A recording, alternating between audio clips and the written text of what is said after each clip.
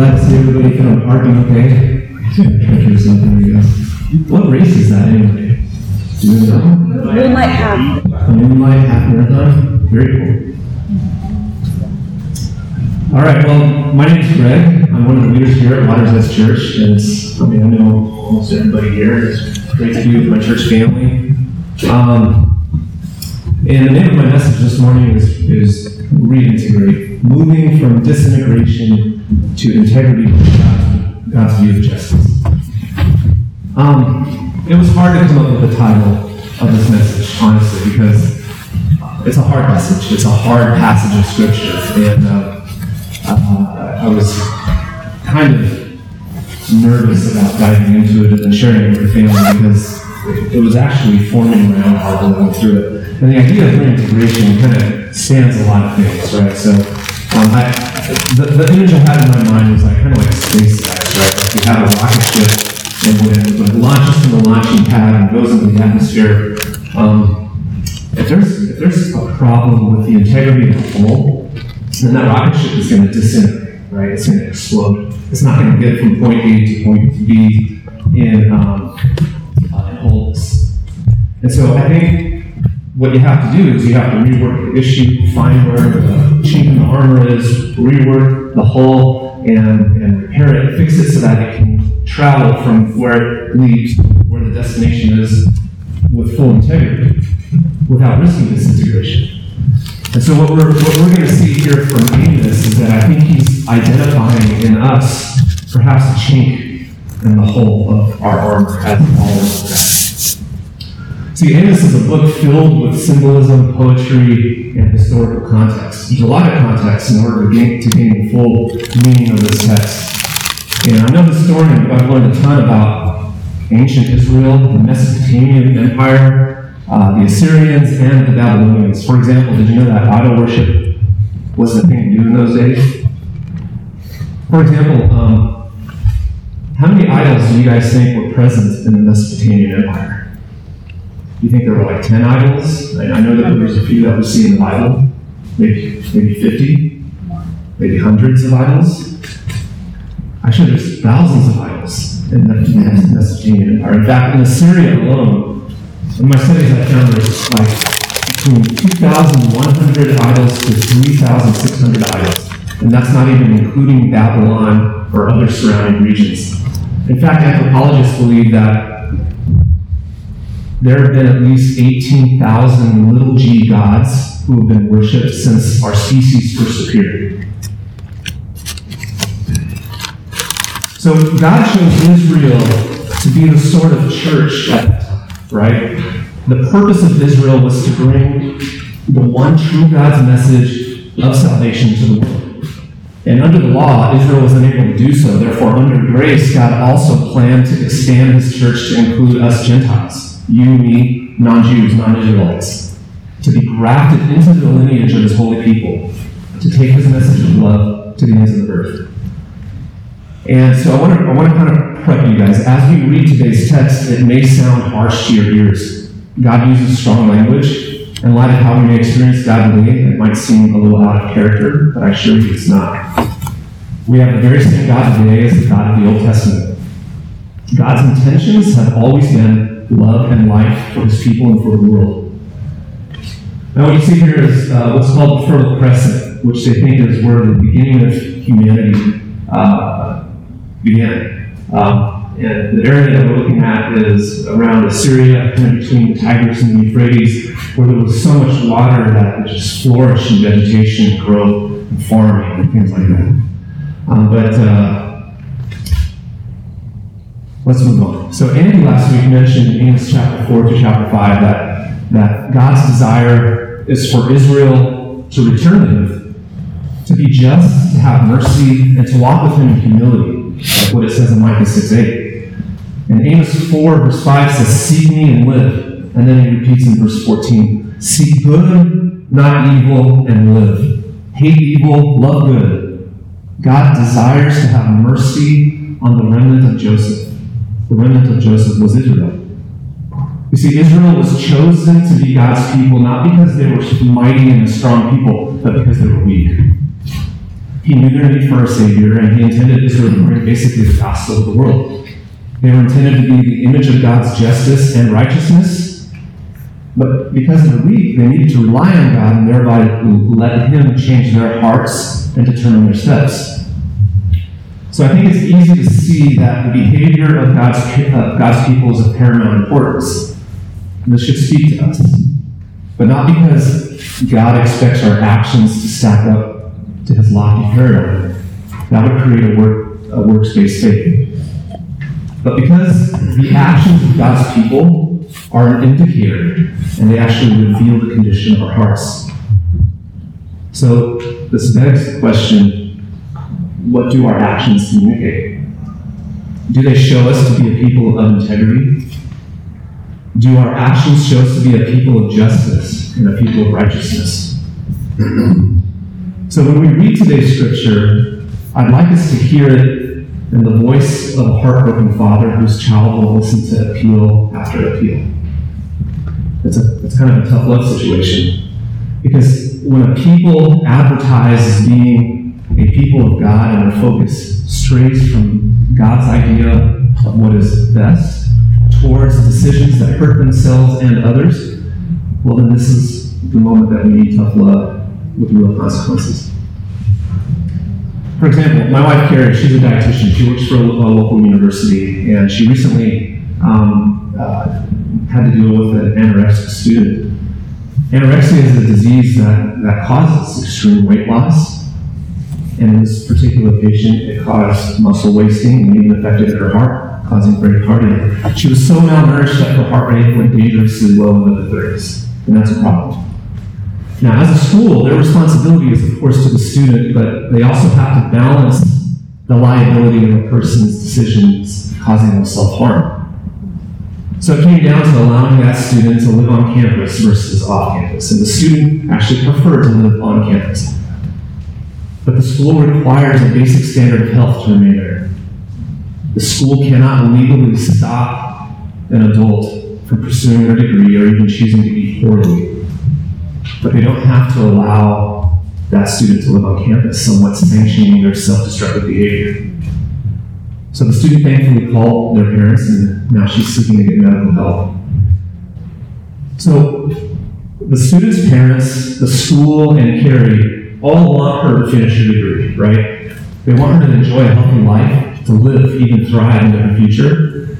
But a line had to be drawn. And out of love, and of course protection against liability, a line was drawn. So this text, I think, reveals God's line. God's liability is in the way that His people portray Him. And when God's people fail to hold that line, it has drastic consequences. Isn't that why Mahatma Gandhi said, I like your Christ, but I don't like the Christians? The Christians are so unlike Christ.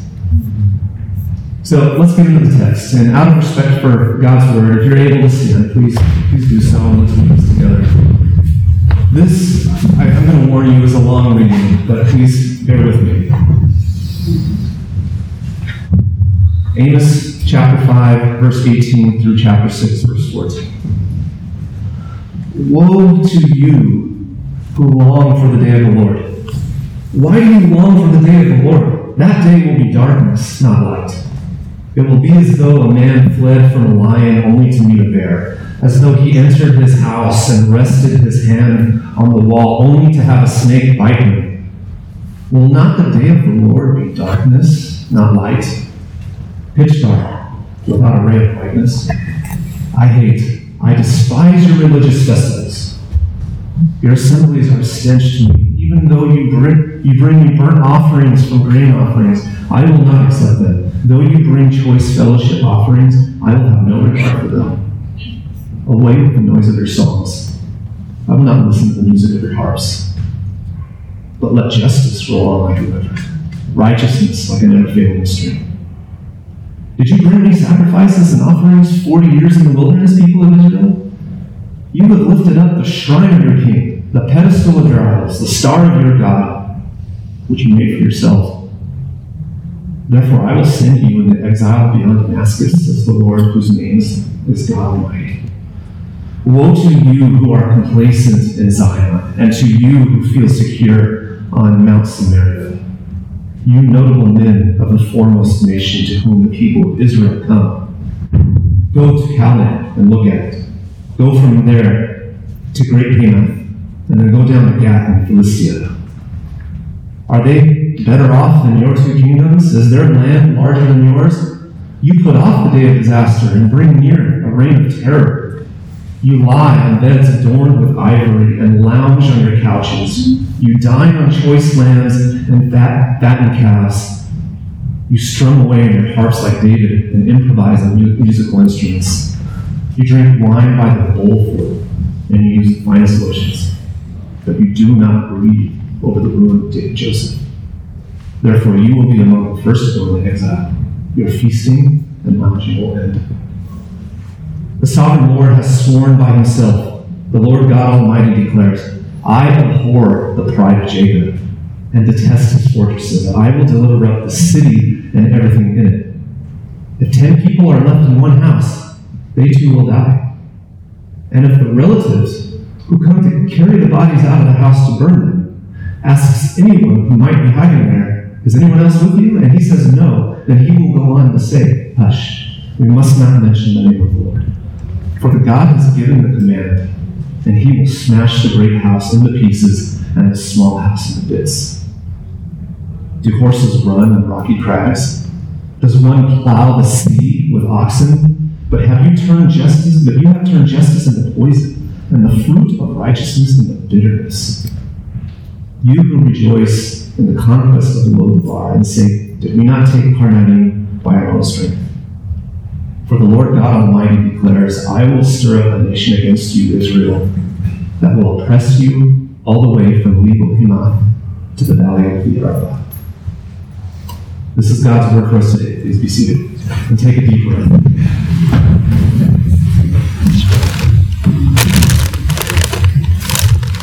All right.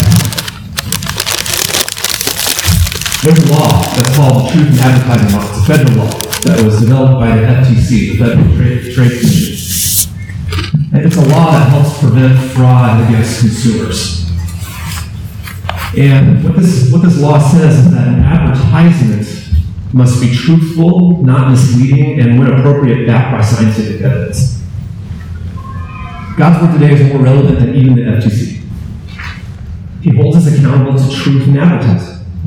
See, for centuries, Israel advertised themselves as God's people for the nations, but Israel was found taking advantage of the poor and having much confidence in their past successes. Israel became proud, and they became something different than what was advertised. So in the text, we can see that there's a language of grieving because the Lord is in grief over the state of his people. And we're going to see that Israel exhibited 3 ways that their advertising was found to be false. Israel showed religious presumption, religious hypocrisy, and religious indifference.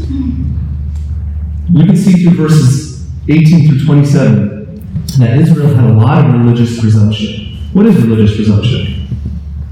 Well, we assume that we're on good terms with God while refusing to acknowledge our sin, to repent, and to take up the work of the Lord by faith. Now, I'm not up here trying to make us feel guilty and stack our plate with more to-dos. All right, we're all busy people. This passage, however, has opened my own mind to the opportunities of gospel beauty and how we treat those in need. See, the Bible tells us that the poorest among us are typically described as the widow, the orphan, and the sojourner. And I just want to make us have a vision of what a life it would be to live if we looked for opportunities to reach out our hand to those who are engulfed in the storms around them and drowning, and to pick them up and place them on solid ground. I know Jesus did this for me, and maybe for you, and he certainly offers it to all of us. But if we assume that we're on good terms with God and fail to repent and take up his work, it could look like injustice. It's unjust to be a Christian, saying, "Come, Lord Jesus, come," while doing nothing in the world around them. It's unjust to be a Christian covering over child abusers by handling it in-house rather than giving it to the proper authorities. It's unjust to be a Christian, to hear of a surge of homelessness, yet remain oblivious to the poor in our community. So it begs the question again, are we guilty of false advertising? Are we being truthful? Or are we being misleading? Let's talk a little bit about the day of the Lord and how Israel thought about that. In verse 5, 18 through 20, it says, "Woe to you who long for the day of the Lord." See, Israel longed for the day of the Lord. Why do you long for the day of the Lord? That day is going to be darkness, not light. The day of the Lord is the day where God will deliver Israel's foes and establish his people. But what they fail to understand is that establishing his people meant this. God will also call his people to account and to answer for the way that they have lived their lives. The day of the Lord is going to be a day of reckoning, a day of accounting. God is saying, don't be longing for the day of the Lord because that day is going to be hard on you because of the decisions that you make. Scripture speaks to us about having fear of the Lord because of his justice. And the fear of the Lord, it's more of an absolute reverence and submission to our holy God, not a terror of some cosmic boogeyman. I can think about growing up and how, my dad loved me and I loved my dad, but man, if I got into trouble, he would discipline me. And so I feared getting in trouble, disciplining my dad. So it's kind of like that, maybe. See, Proverbs says that the fear of the Lord is the beginning of wisdom. And Paul says that we need to work out our salvation with fear and trembling because it's actually God who's working in and through us. John says to abide in Christ so that when he appears, we will have confidence and not shrink from him. James says faith without works is dead. So what's the lesson? The lesson is do not simply recite evangelical doctrine without taking up ethical action. Amos is saying, have integrity if you're a follower of God.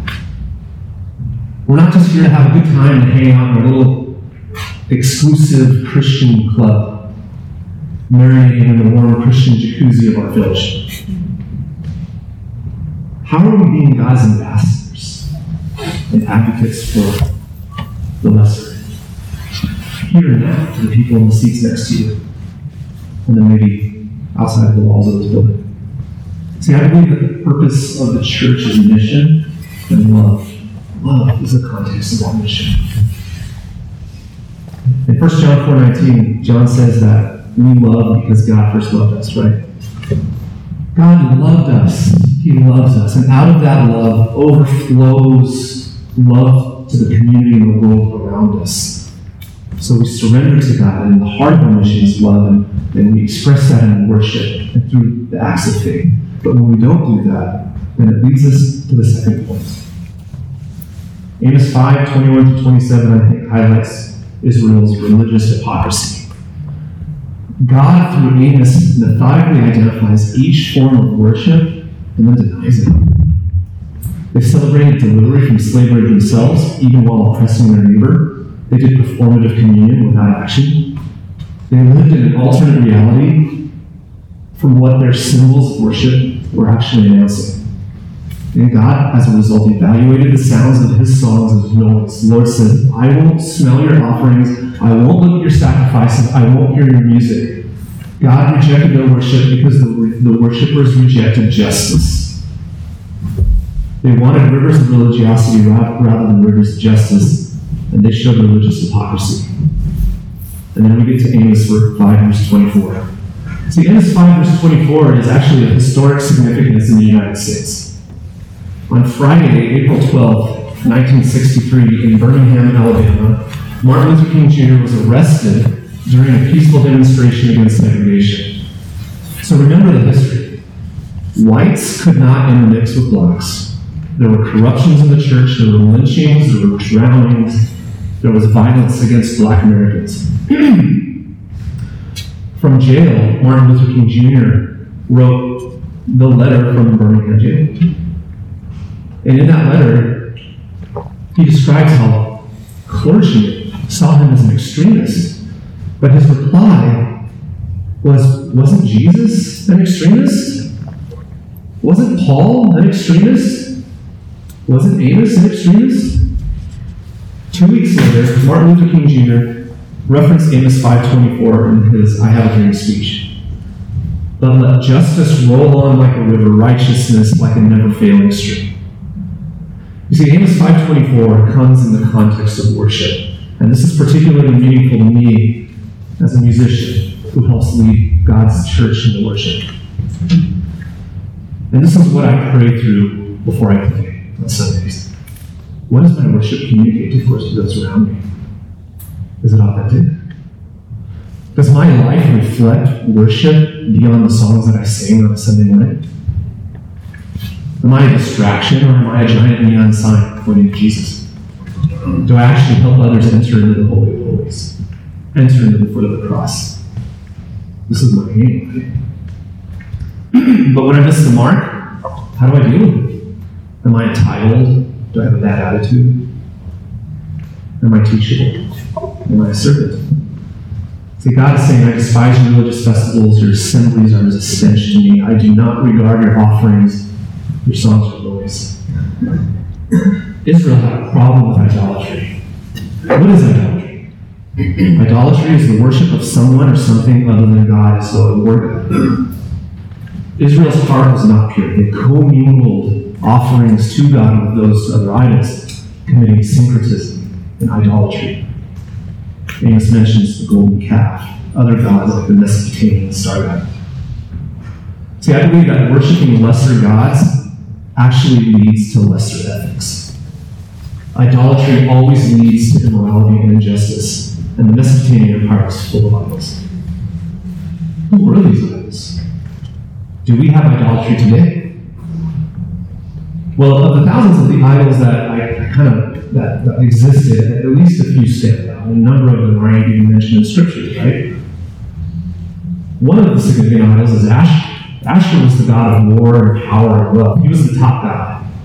He actually became the national god of the Mesopotamian Empire. And the people who worship Ashur, I think, were actually exhibiting self-indulgent kind of worship about their own place in society of wealth, power, and military might. Maybe that speaks to us as a nation. You see, if we worship money, we can appear generous, but we can actually be greedy and hold wealth in ways that don't help those in need or assure carrying out God's mission. If we worship the God of power, well, then we're going to find ways to control people and ensure that we don't lose our seat at the table and maintain our influence at all costs. I mean, religious people sin in this way all the time. How else can you explain that white Christians in the 50s and 60s were able to dress up, go to church, sing songs about loving your neighbor, and then be okay with white-only culture that diminished the image of God and black men, women, and children? There's also Molech. Molech was this Ammonite god who actually required sacrifice in order to ensure profitability, or that you would have economic gain. And so what people would do is they would bring their offerings like food, and then they would realize or be told by the cult priests that they actually this god required a greater sacrifice. So then they would bring animals, and then finally this ultimate sacrifice is really what's going to protect you from the drought or the famine or the floods. And so you should actually bring a child, and you should sacrifice your child on the altar of Moloch. It's twisted, right? And then there's Ishtar, otherwise known as Ashur, who's commonly seen with Baal throughout scriptures. These people had to perform ritual prostitution, defiling people. What is defiling? It means taking something sacred and making it profane. And this was occurring in God's people and in the people around them. And so if we worship the God of sex, we will use and manipulate people, even if it's consensual, rather than protecting their body and soul and our own according to God's design. Israel was found going along with the culture, allowing themselves to worship idols alongside the worship of Yahweh God. And in God's view, this is like having an affair with your spouse. It's detestable. Basically, worshiping created things as if they had power equal to or above the one true God, revealed a broken trust and a lack of faith. We can be religious, and we can affirm correct statements of faith, but at the same time, we can be callous and sin against the image of God and others. And this is hypocrisy. But God tells his people, be holy as I'm holy. God wants us to know him and worship him so that we can live righteously. We can know how to love and serve and bring life, not death. Like him, we can have and show justice and mercy and love. And Jesus shows us that he is the incarnation of love. He shows us what it means to know God. See, verse 23, God commanded us, says, you are religious, you are unrighteous. Get the noise you call worship away from me. And then God says, what I want is to let justice roll down like water and righteousness like a never-failing stream. I don't just want action. I don't just want good behavior. I want change in your hearts. I want repentance. Justice. What is justice? Justice is a godlike virtue that gives everyone what they're due to them in every area of life. Words, honor, money. It's unjust to withhold protection from helpless people if they're unable to protect themselves. It's unjust to withhold opportunity from somebody based on the color of their skin or to show partiality. Let justice come like water rolling down. Let it flush out the evil. And let righteousness like an ever-flowing stream. Well, what is righteousness? Righteousness is the ever-flowing action of doing what is right. And that brings life. May the application of God's truth, of God's word, be like rushing water that cleanses and brings life to our souls, to our churches, to the communities around us. Let us overflow and fill our hearts and our families. Let us replace unrighteousness with righteousness. Justice points to the order of society, but righteousness points to the relationships of society, meaning ethics and morality. God will judge those who use religion as a cover for unrighteousness. The difference is that the follower of God admits this and course corrects time and time again. You and I should reflect God holding all of us accountable for all of our actions. Everyone should be treated with fairness. At any time, when anyone is treated as a lesser, if they're treated as less deserving, that their choices are limited, that's injustice. Treating someone else less than they should be treated is injustice. We've seen that throughout our own history. Maybe some of us are familiar with the Fair Housing Act, the practice of redlining, blockbusting in Syria, where lenders used to write a red line on the map and say, I'm not going to give loans to this side of the community, but this side I will give loans to. It just so happens that that side of the community were Black Americans.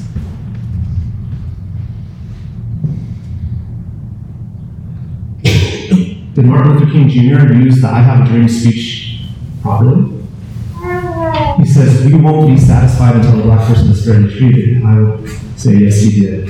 We need to ask ourselves, what's my role in justice and righteousness today? Righteousness should be like a never-ending stream. Think about what our worship communicates. It's hypocrisy to welcome myself into God's abundance, but ignore my neighbor throughout the week. It's hypocrisy to confess culturally acceptable sins like lust and anger, but not sins of unjust behavior. Paul, in Romans chapter 3, verse 4, says, let God be true, but every man a liar when it comes to the confession of our sins. See, it's hypocrisy to recite the Apostles' Creed while ignoring our neighbors in need. To recite the Apostles' Creed and ignore the Apostles' heart. To pour out our hearts to God and ask for help, but to ignore our neighbor's need for help. If we want our pastor to preach the gospel, but you don't become more just as a result in your living a lie? To drink from the cup of salvation while ignoring our neighbor's marginalization? Being indifferent to people's struggles? Do we come to Jesus to feast and leave our neighbors in spiritual and material famine? Do we accept blessing over us while our neighbor is cursed? If God did to my neighbor, if God did to me what I did to my neighbors, where would I be today? Where would you be? I mean, I actually think that God is probably more invested in me than I am into my neighbors. But the Lord wants us to put every part of ourselves into the flourishing of our neighbors, because He put every part of Himself into our flourishing. If you have failed, Well then, if I have failed, we must flourish in repentance and prayer, leading back to true life. Romans 12:1 tells us this about what worship is. Therefore, I urge you, brothers and sisters, in view of God's mercy, to offer your bodies a living sacrifice, holy and pleasing to God. This is your true and proper worship. In John 4:23, Jesus says we need to worship in spirit and truth. But what does that mean? To worship in spirit. Spirit means our worship must originate in the heart, in sincerity, in connecting to God via the Holy Spirit. The Holy Spirit who knows the depths of God, deeper than what we could ever fathom. It's a beautiful mystery. And the truth, to worship in truth, means that our worship must conform to the revelation of God through Scripture. Not idol worship, not heresy. God raised up Amos to speak against the injustice abounding in Israel. You have a corrupt morality. The rich are getting rich at the oppression of the poor. Your worship and your rituals are futile and sham because it's not flowing from the place of justice. But God says, here's what I want from you. The day of the Lord is coming, and the only way to avoid it is verse 5:24. If we want God's blessing, we should reflect God's character. But the problem with Israel is this. Their presumption and their hypocrisy actually led them to religious indifference. Amos 6, verses 1 through 14 shows us that the elite live in shameless luxury while many of their neighbors were oppressed. In their luxury and self-indulgence, they became blind and they became numb to the condition of their neighbors around them. They didn't drink wine out of glasses, they drank it out of bowls. They were profligate. Verse 6 says, they were not grieved over the ruin of Joseph. Their heart was not broken over their neighbors. Your heart is unmoved. And this is where evangelicals are often seen as ethical failures. The church needs to act in solidarity with the neighborhood around them. This is why Waters Edge Church works with organizations like Strong Families. So to remedy religious indifference, I'd like to submit that we need to do three things. We need to see three things in others. The first thing is royal dignity. You see, we were all created in the image of God. And in Latin, it's described as imago. You are an image bearer. Therefore, do you think that it would modify your approach if you saw the image of God in the other? Second way that we should see three things, the second of the three things that we need to see in others is you need to see yourself. Right, we're taught at a very young age that we want to treat others in the same way that we should be treated. Well, what if you saw yourself in the other? Would that modify your approach to that person? The third thing that we need to do is we need to see Christ. Remember, in the New Testament, Jesus says, whatever you do to the least of these, you've done to me. So if you see Christ in the other, would that modify your approach to the other? Mr. Rogers said, when your heart can cry another's sadness, then your heart is full of love. When your heart can cry another's sadness, then your heart is full of love. Are you grieved over the issues in San Diego? Are you grieved over the injustices that you see in your neighborhoods? See, many people have a difficult time believing that they themselves are unjust. I know I do. Many times I feel like I'm just a fly on the wall observer to all the injustices that are happening around me. But St. Basil said, you're guilty of injustice to as many as you might have helped, but did not. St. Augustine said, generosity is no substitute of justice withheld. And the early church philosopher John Chrysostom said, if you see anyone in affliction, do not be curious to inquire further. His being in affliction gives him a just claim to your help. Chrysostom is saying you and I don't need to do a bunch of research as to if they're in need, or maybe if they brought it on themselves. Them being in affliction is enough to give them just cause to our help in the eyes of God. You see, American Christianity can tend to blame the poor for their own poverty. But even if this was true, and I'm not saying that's completely true or it's not, why not help anyway? I mean, think about it. We're supposed to be a Christ-like people, right? And so if you think about how Jesus would approach a person, would he be looking around for people who landed in their circumstances by their own doing and then avoid them? Man, I'm sure glad he didn't do that to me. No, he moves towards us all in his free grace. Matthew 9:13 says, I desire mercy, not sacrifice. So let me just kind of explain a couple of words that we hear and kind of highlight a difference. See, there's a difference in compassion and justice.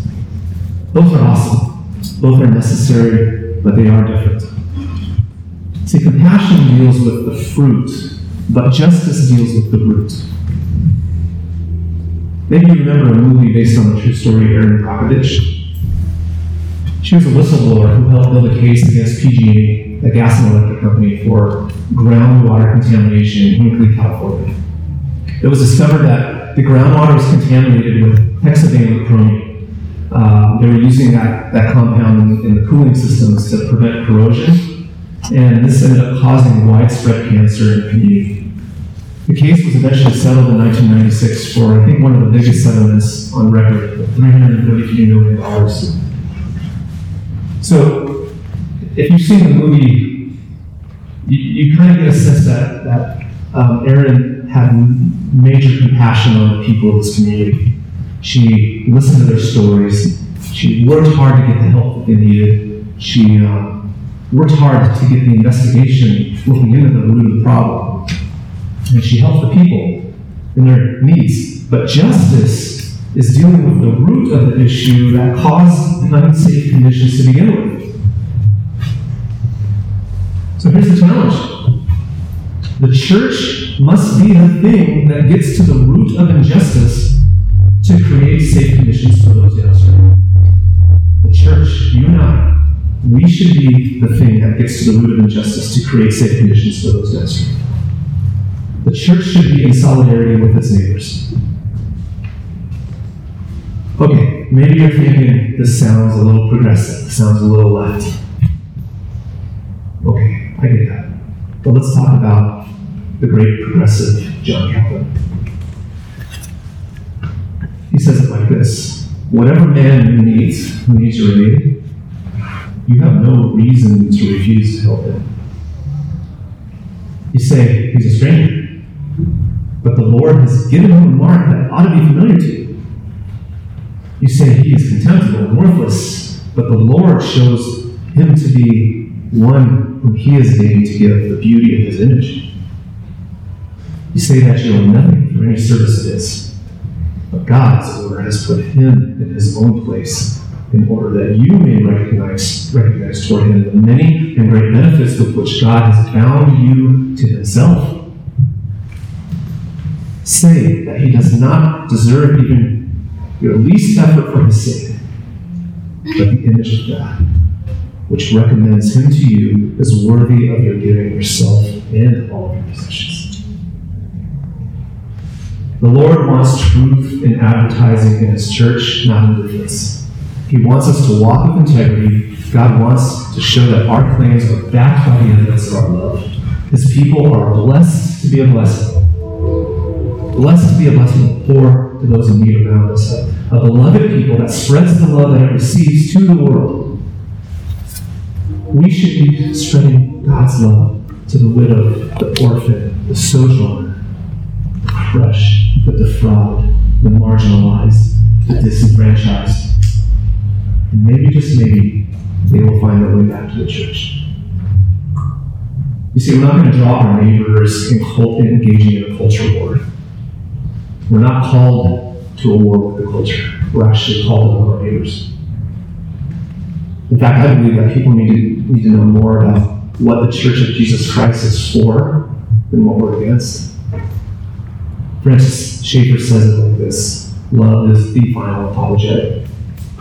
It's giving of our advocacy, sharing what we have, sharing our resources, extending welcome, living and embodying the liturgy that we rehearse every Sunday. Through this is how they will get the truest appreciation of who Jesus is and what Jesus has done. We should draw theological resources for good and real good. This is how we draw the world into the church and create a better future together. Here's the thing. God wants to build something amazing. He wants to use us to reveal His love to the world. But have you ever felt paralyzed by the future? Maybe you feel a little paralyzed by this message. But I want you to imagine something. What if there was like a group of people who came around you every day with the sole purpose of helping you move forward and flourish? What if we came around each other in such a way that held us accountable to action, to confession, and to love? Wouldn't that change the trajectory of your life? Wouldn't that change the trajectory of our life collectively? So what's God building in you right now? What's He constructing? And who will you tell? Let's go ahead and bow our heads and close our eyes. Heavenly Father, this is a sobering message. Thank you for your word. Thank you for your Son, Lord Jesus. Help us to be a people of righteousness, a people that shows justice, and that does not ignore the need of our neighbors.